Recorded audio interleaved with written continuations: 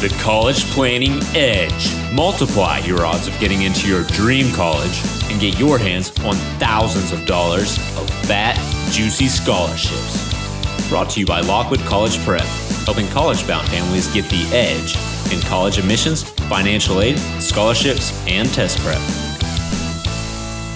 Okay, Andy Lockwood here with another episode of the College Planning Edge podcast. Been on hiatus for a couple of months, mainly just because we've been just freaking busy, not only with what's going on at the office, but also with our own kids. Had my daughter Sammy move up, not graduate, from 8th to 9th.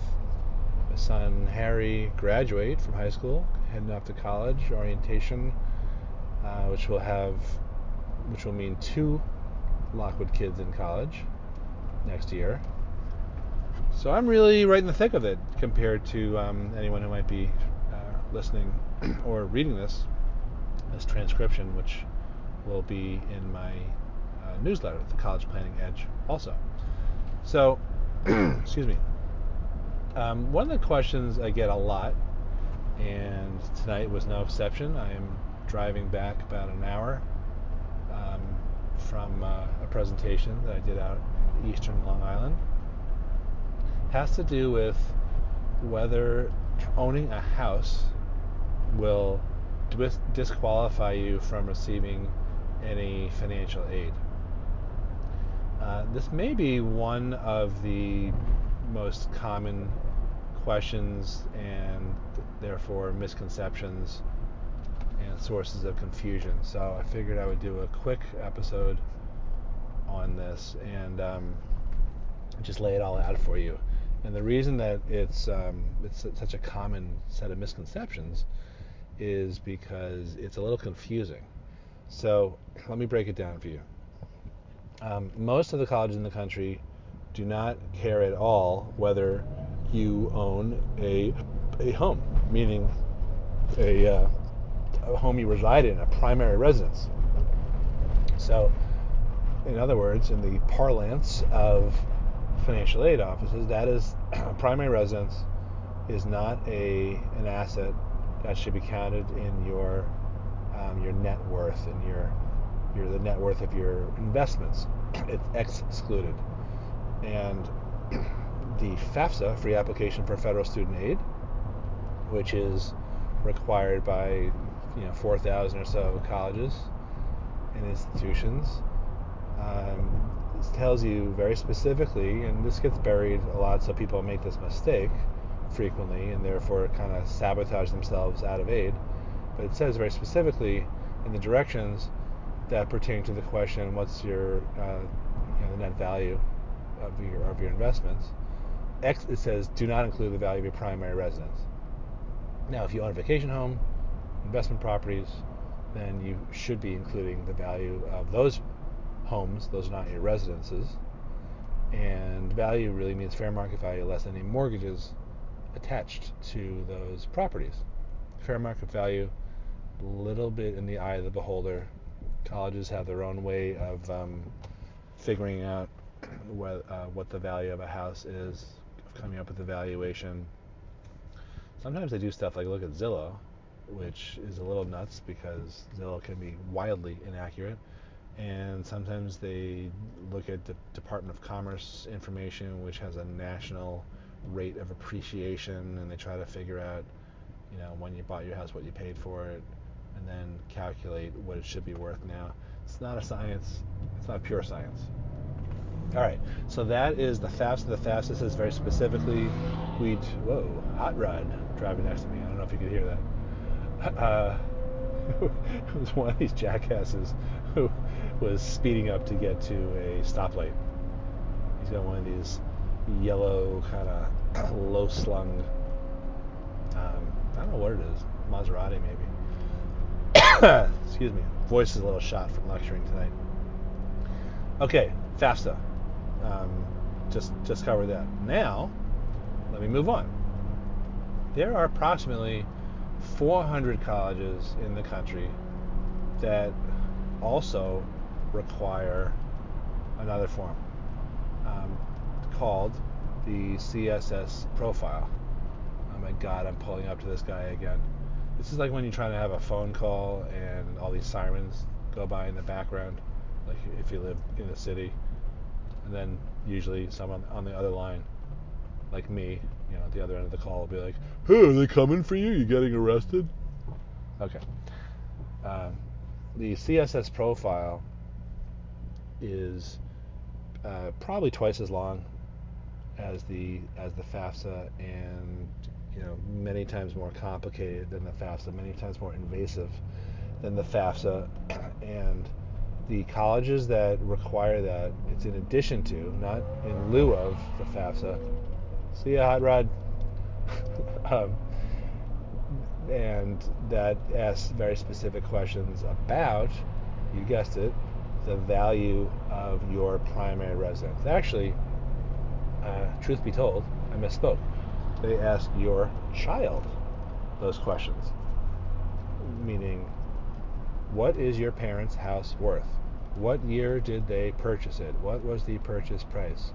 How much of a mortgage and second mortgage do they owe? What are their mortgage payments? There's a lot of questions for the kids to answer, and that's kind of nuts. So here's a little tip. Don't let your child fill out your FAFSA. Or your CSS profile. Either one.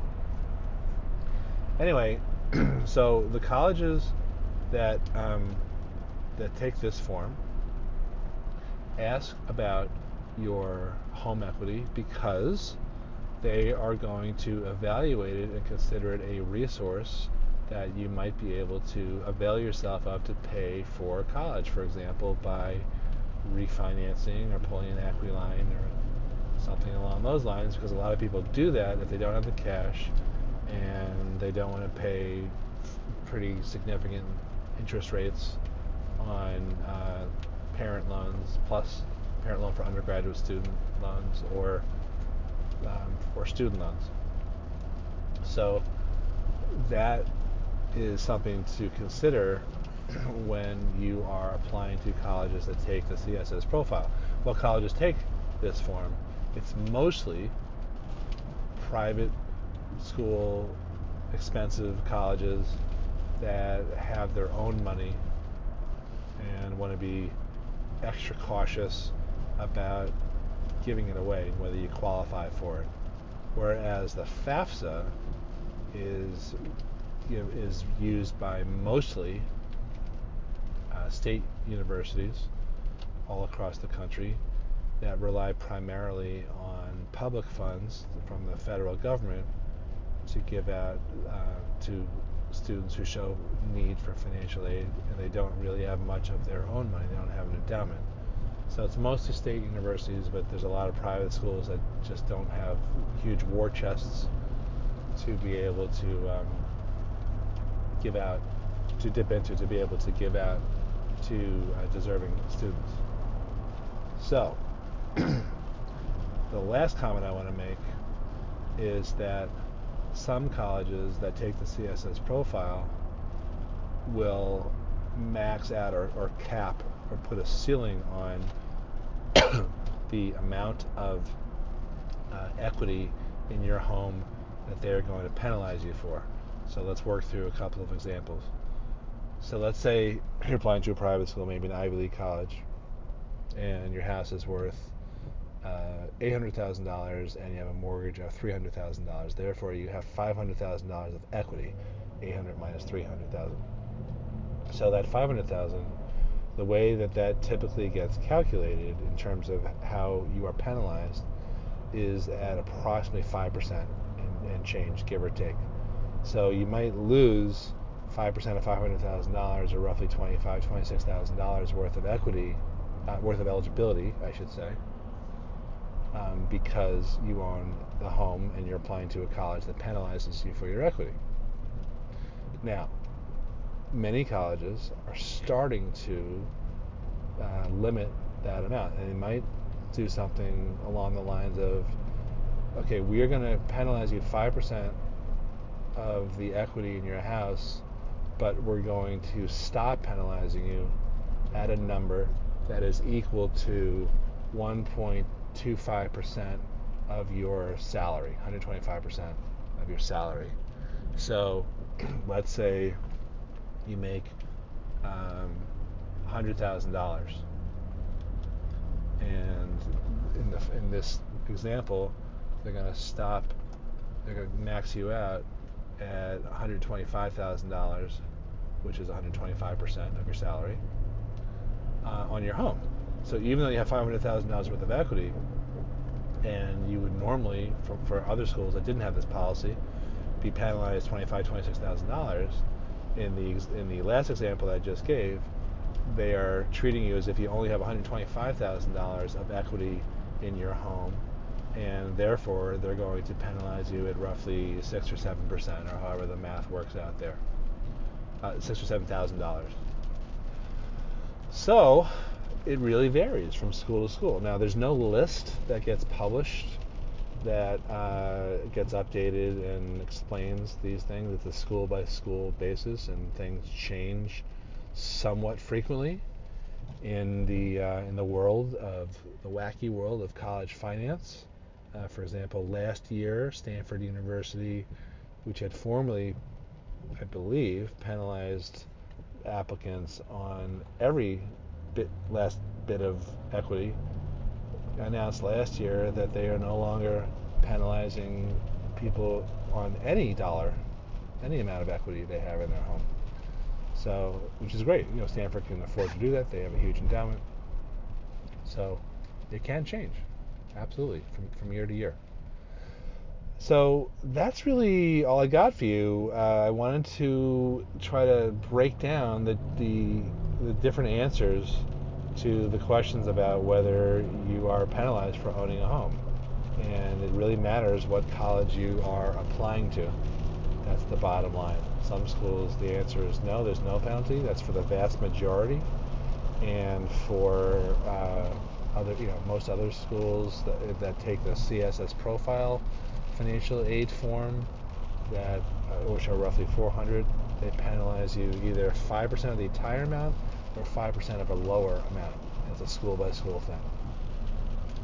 All right, I am heading into some stormy weather. It's very creepy in the sky. It's like Stranger Things type of sky. So I'm going to sign off here. Of course, if you have any questions about our college advising type of services, which include help with the financial aid forms, but we also advise traditional college advising. We help families from as early as 9th grade through the whole college process. We also do test prep, you name it. It's all that information is on our website, lockwoodcollegeprep.com. Phone number's there, and you can email us. If you like this podcast, please do me a favor and give us a review on Apple Podcasts or wherever you're listening to this. Please share it. Please give a 6-star review if there's an extra credit option. Otherwise, we'll settle for 5. And yeah, Andy Lockwood College Prep signing off. College Planning Edge. Thanks for listening. Hi, this is Andy Lockwood. Don't forget to visit our website, lockwoodcollegeprep.com, for some more free, valuable information on how you can multiply your chances of admission to your dream colleges and qualify for thousands or tens of thousands of dollars of fat, juicy scholarships along the way. Visit lockwoodcollegeprep.com for information on our free upcoming workshops and webinars, and to download a copy of our #1 best-selling book, How to Pay Wholesale for College. That's lockwoodcollegeprep.com. Bye-bye.